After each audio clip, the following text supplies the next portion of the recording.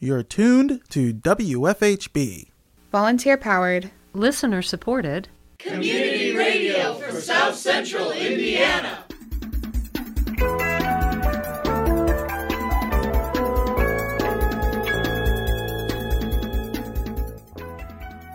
Good afternoon. Reporting remotely for WFHB, this is Benedict Jones. And I'm Lucinda Larnock. This is the WFHB Local News for Thursday, July 21st, 2022.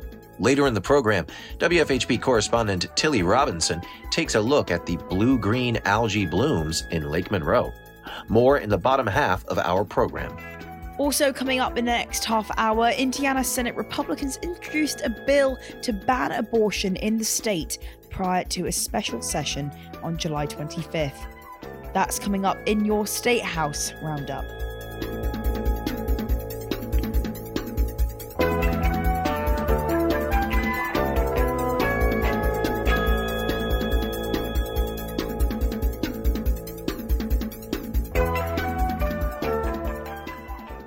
Good afternoon, this is your State House Roundup, and I'm Lucinda Larnock. Indiana Senate Republicans introduced a bill that would ban abortion ahead of a special session that will take place on Monday, July 25th. Senate Bill 1 would ban almost all abortions in Indiana except in cases of rape, incest, or where the life of the mother is in danger. If passed, Indiana would be among the states with the greatest restriction against abortion. Senate Republicans have introduced a companion bill that would allocate $45 million to support pregnant women and families. Senate President Pro Tem Roderick Bray, a Republican from Martinsville, spoke Wednesday regarding the bill leading up to the next week's special session. First, of course, deals with the abortion after the U.S. Supreme Court decision in Dobbs versus Jackson Women's Health Organization. This decision allows each state to determine its own policy on abortion. And I acknowledge that in doing so, it opens arguably the most difficult, polarizing issue that we face in the generation. I understand the passion that exists on both sides.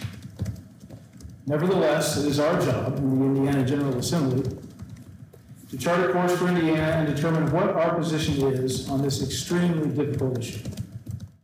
Indiana Senate Minority Leader Greg Taylor, a Democrat from Indianapolis, criticized the proposed bill, saying Indiana residents should be concerned that this is an outright ban of abortion. I think this is a clear indication that we're in trouble and that the state of Indiana has determined that it's time to take a step back in regards to women's health. While I did have a chance to peruse some of the information in the bill, the proposed bills that are opening up, there were two glaring issues that I think the citizens of the state of Indiana should be very concerned about. One is that this is an outright ban on abortion. There are no time period exceptions for abortion under this legislation. In addition, the rape and incest, you're going to ask a woman to admit on an affidavit that is supposed to be confidential, but there will be no penalties, listen to this, for the male who actually committed that rape or incest. That is a step back on protection for women. Last but not least, if you notice in the schedule, the Health Committee is no longer going to receive this piece of legislation. The Health Committee in the Senate has 6 females on the committee out of 12. This legislation will go to rules, which is run by the leader, President Pro Tem Bray, has 1 female, the author of this legislation. That is that is factual, and that is clear that women in the start of this discussion will have very little, if any, voice. I find it hard to stand here as a male having this discussion with you about abortion because it's not a decision that I would ever have to make for myself. But for those women here in the state of Indiana who are watching, who understand what this means, this is not a step in the right direction. Lawmakers will meet at the State House for special session on Monday. The Senate bills are expected to be voted out of committee by Tuesday afternoon. Public testimony will be heard at 1 p.m. on Monday and again from 9 a.m. to noon on Tuesday. Links to sign up for public testimony will be available at wfhb.org following this broadcast. That's all for your State House Roundup. For WFHB, I'm Lucinda Larnock.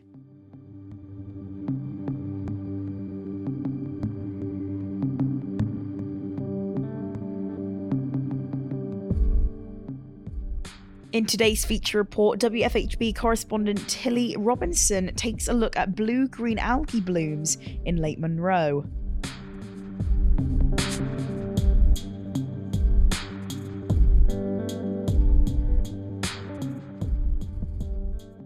The Indiana Department of Natural Resources placed parts of Lake Monroe at the advisory alert level for blue-green algae last Friday.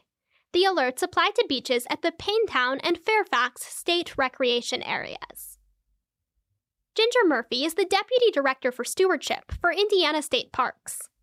She explained that the Indiana Department of Natural Resources uses 4 alert levels to classify blue-green algae risk. First is low risk. Second is advisory. Third is caution. And fourth, closed. Murphy defined the advisory alert level. What that simply means is that there is a higher cell count and that there is the potential, as those algae cells die, for some toxins to be produced in small amounts. Under the advisory alert level, swimming and boating are still permitted.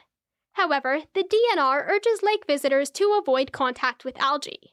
Swimmers should try not to swallow lake water and should bathe or shower with warm soapy water after swimming.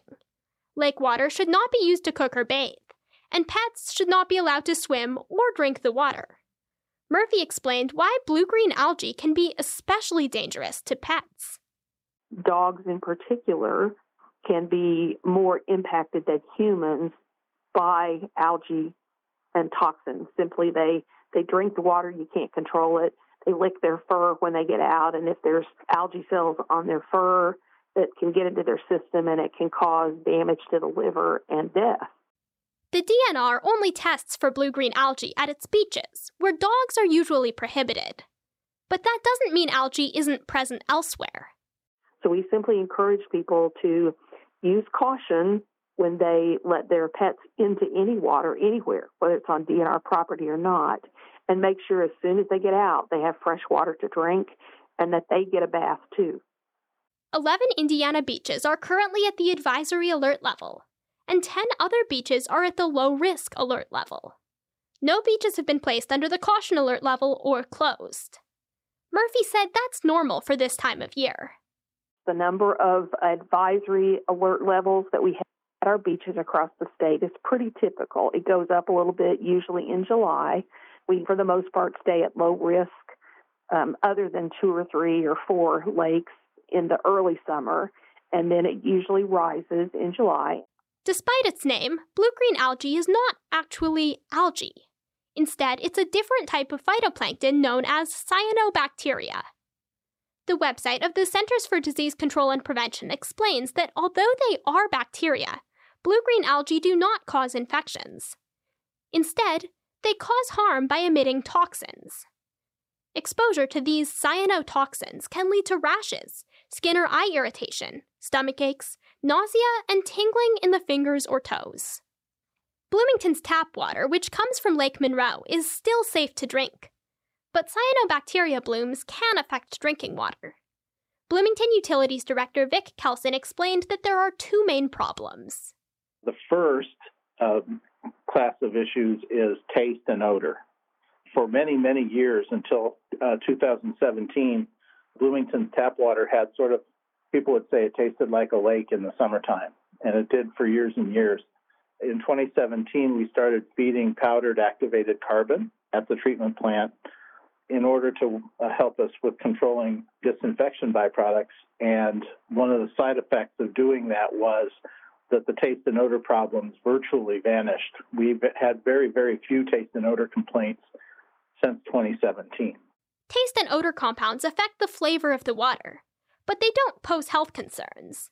But some species of blue-green algae also produce toxins.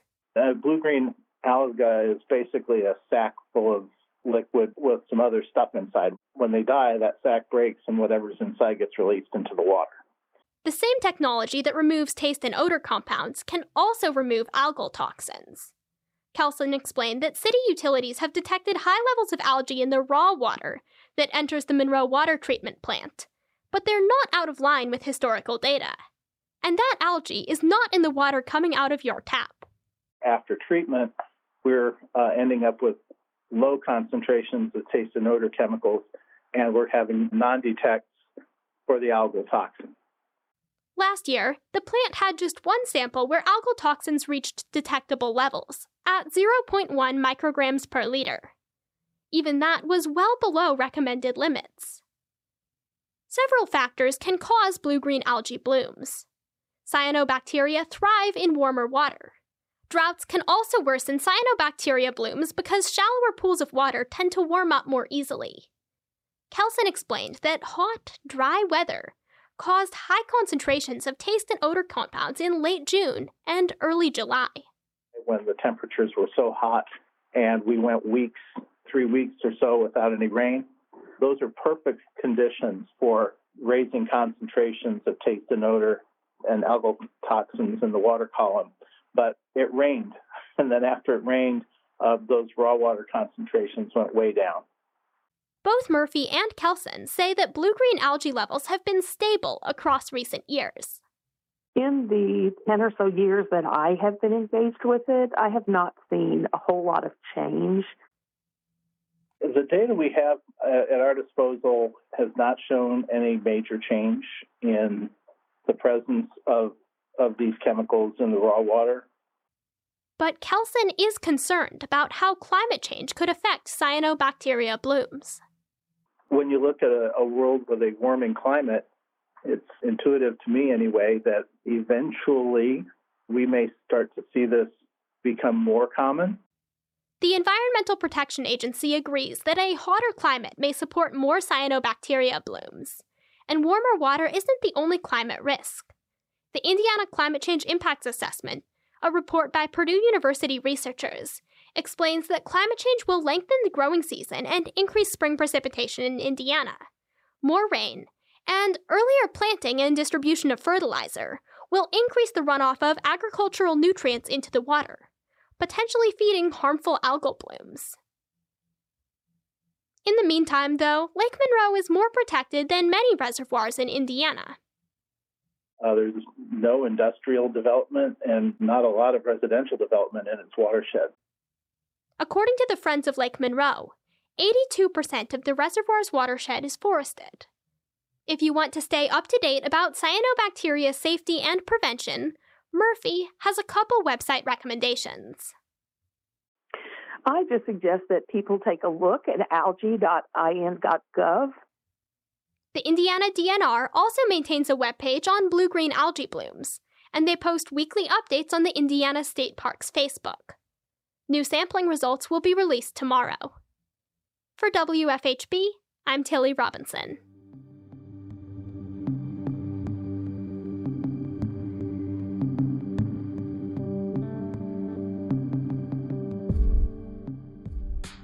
Up next, we have Civic Conversations, a monthly podcast collaboration with the League of Women Voters of Bloomington and Monroe County and WFHB.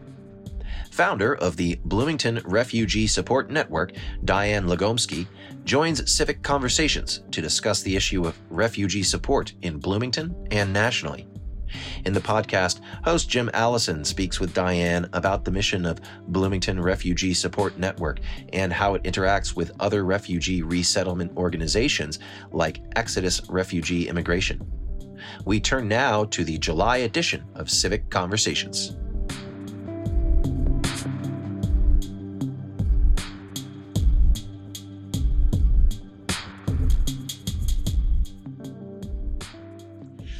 You're listening to Civic Conversations, a podcast collaboration between the League of Women Voters, Bloomington, Monroe County, and this station, WFHB. I'm Jim Allison, your host, and Becky Hill is our producer. We're pleased to say you can find Civic Conversations every month on WFHB at both 93.1 and 98.1 FM. Today, we're pleased to welcome Diane Legomsky. Diane is founder and consultant for the Bloomington Refugee Support Network. Welcome, Diane. Thank you. Nice to be here. First of all, Diane, why don't you tell us what is exactly the Bloomington Refugee Support Network? What's its mission and how is it supported also? It's a 501c3 organization, completely volunteer, and it's supported by grants and donations. And its mission is to support, as a kind of wraparound service, immigrants in the Bloomington and Monroe County area. Okay, let's talk a little bit about some of the basic services that you provide. I'm sure that these people need a lot of basic services, medical, legal, transportation, and God knows what all probably. Why don't you tell us some of those things? Yes, you're absolutely right. They do need medical care, and we refer them to medical facilities as well as dentists, pediatricians, mental health networks, and so forth, various resources. We also show them where the food pantries are, how to get the various benefits that they're entitled to, such as SNAP and others. And we give them transportation to purchase items from, say, Opportunity House or Goodwill. And we also just offer basic friendship. We show them how to, open a bank account. We help them find employment. We also get them to lawyers when they need legal assistance to get, for example, asylum or whatever it is they might be seeking. So we're pretty much there for whatever they might need. Okay. Did I hear you say that this is an all-volunteer organization? Is that correct? Yes, it is.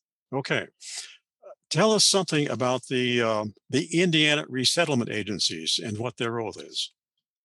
Okay. They are also 501c3s.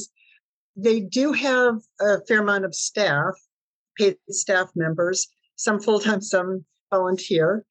And they're there to resettle refugees and to help resettle asylum seekers. They've opened an office in Bloomington, and right now the Bloomington Refugee Support Network is helping under the aegis of Exodus. But they basically take care of everything the refugee might need, including finding housing, finding employment, helping get certified for certain employment, and also getting their benefits set and getting them to legal help they might need. Okay. What about immigration issues? I imagine quite a number of immigration issues probably come into play in the life of a refugee. Why don't you tell us something about that? Oh, absolutely. They pretty much falls into two categories, the, let's say, emotional and the practical. Emotionally, really every refugee and just about every asylum-seeking family here has suffered the loss of a family member, has suffered the loss of their homeland and everything they were used to and everyone they knew. And on a practical level, it's as though they have arrived on a different planet. Things that we take for granted are brand new to them. Everything from figuring out the bus system to how to open a bank account. In fact, I'll be very brief here, but one episode that I was aware of is that a person who came here as a 12-year-old with his parents from Lebanon went to the grocery store with his mother. And his mother understood that she had to pay for the items she was putting into the cart. And when she got to the cashier said something like $30. And his mother said, "I'll give you 25." And did he do it? No, his mother did not understand. And this is something that seems so obvious to us, even how to use the telephone in some cases. Yeah. It's so obvious to us, as are the various rights that we take for granted. So they really need help with the things that sometimes don't occur to us. That's why we encourage try to establish a friendship with the family and get used to what they're used to and help them learn English and so forth. Mm-hmm. So we really have to approach it with a very open mind. Yeah, well, the example you gave is a very charming example. At least I find it charming. Now, take nothing for granted. Yeah. You've been talking about refugees and asylum seekers. I'm not sure I know what the difference is between a refugee and asylum seeker. Would you clarify that for me? Sure. First of all, one similarity between both groups is that to qualify as a refugee and to be accepted as a refugee, likewise to be granted asylum, you must meet the following criterion, and that is that you have a well-reasoned and well-documented fear of returning to your home country for fear of persecution on the following grounds. Could be religion, race, nationality, membership in a particular social group, and that depends on the country, or membership in a particular political group or of a particular political opinion. Again, it depends on the country. Both to be granted refugee status or asylum status, that's needed. Refugees are accepted as refugees prior to entering the U.S. So they've been vetted for safety reasons and medical reasons by international agencies as well as United States government agencies. Asylum seekers now have to apply for asylum as soon as they step into the country at a port of entry. They're undocumented until then and in severe danger. They could be deported, imprisoned, anything. So they have to start apply very, very quickly. Once they do, they're safe here while their application is being processed. But it's a very tricky thing. Both groups do have a path to citizenship. But the primary problem with a lot of asylum seekers is they have to really explain in great detail what their fears are. And so many of them have just trained themselves to play things very close to the vest. So it's sometimes hard for them to open up as to what they've been through and what they fear. Mm-hmm, I see. There's another distinction I'm not real clear on. Maybe you've touched on this already, but let's return to it. If so, I'm talking about refugee and humanitarian parolee. What is the difference between a refugee and a humanitarian parolee? Okay, a humanitarian parolee, unlike a refugee, is here only temporarily. Another word for a parolee is someone on TPS, temporary protected status. It's usually granted if the home country is unable, often for natural disaster reasons, to provide safely for its residents, once in a while for employment, such as farm workers. But it is a temporary placement. Would Ukraine fall into that category now, maybe? It probably would. It hasn't been done officially yet, but I imagine it will be very soon. Things are changing regarding Ukraine in our resettlement process every day, so it's hard to know. But what President Biden has done is, in the past, if you were on temporary protected status, when the humanitarian parolee, when the home country and our State Department agree that the home country can safely take you back, there you go. And President Biden has issued an executive order excusing most of the humanitarian parolees from being forced back to their home country. So it's been quite a benefit to them. I see. Okay. One of the reasons I bring this up is that my understanding, I think I get it from you, is that Afghans settling in Indianapolis are mostly refugees, but those being resettled in Bloomington are mostly humanitarian parolees. Is that correct? That is correct. So when they apply, when the humanitarian parolees come to Bloomington, they need to start right away applying for a special immigrant visa or asylum. They need to do that quickly and with the help of an immigration attorney. And right now, the Bloomington office of Exodus is assisting with that, getting them to the right legal resources. But they must do that very quickly. And there's other things they have to do really quickly too. So Exodus is helping the welcoming teams. I see. Get that done. A lot of us have heard about Dreamers. Has there been any recent legislation protecting Dreamer status since President Biden was elected? No, it's been just the opposite. I should say President Biden is trying to pass legislation that would help them. Technically, a dreamer is someone who is is a young person, or someone who came here as a young person, and is a recipient of DACA, deferred action, and deferred is critical for childhood arrivals. President Obama had started this program. He said that our own government can't possibly hear and maybe deport everyone that technically would qualify. So DACA recipients were kind of given a certain class that the action regarding them, legal action, would be deferred. And that is a matter of prosecutorial discretion. So he was allowed to do that. And President Biden tried to pass a DREAM Act, which would give dreamers longer time here and a path to citizenship and employment authorization. Right now, they don't have it. They have to apply for renewal every 2 years. So it didn't make it through Congress. It didn't make it through Congress.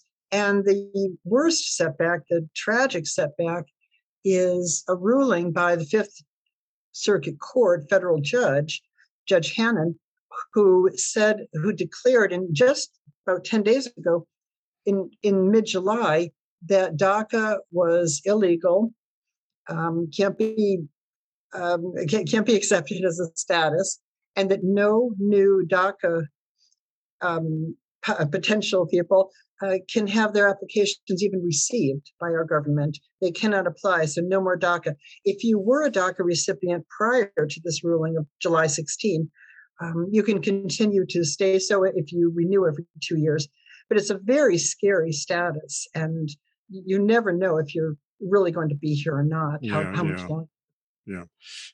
Let's go back to something you said in 2020, if I'm correct. You said, and this is a quote, "The federal government is not contributing, but rather is adding to the expenses in caring for our vulnerable immigrant population," end quote.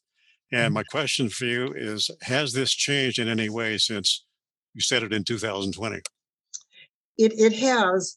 The reason the government had made it so hard was, one, a couple of executive orders by the administration, the zero tolerance if an asylum seeker came to what wasn't officially port of entry, the border wall, of course, and also the return to Mexico policy. These have been revoked by President Biden's executive orders.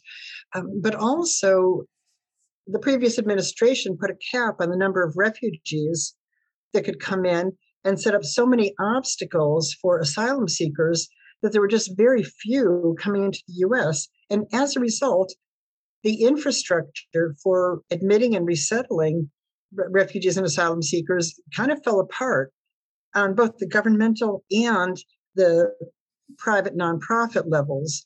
So a lot of staff were let go, with the resettlement agencies as well. And now, they had to be rehired and retrained. And it takes a long time for that to happen, but it is happening. It's gradual, but it's happening. Okay. Next, I'd like to talk about a number that I find absolutely astounding. And the number is this. In 2018, approximately 65% of all foreign-born adults were employed in our economy. And if that's so, why don't the economic contributions of immigrants get more media coverage than it does? I think there are a few reasons. One, it's very politically charged. There's also some racism behind it, because many of the immigrants are people of color. But also, in order to explain how the immigrants are helping our economy, it gets very involved and kind of boring. And you almost need an easel, one of those big sheets, to explain it all and write down numbers and show through a spreadsheet. And people don't want to hear that. And unfortunately, as an alternative, we're just exporting a lot of our jobs out. There also are problems with allowing people to come in and having the resources to adjust their credentials to something that would be similar in the United States. That a lot of them have medical backgrounds, but it's hard to convert that to something certifiable in the U.S.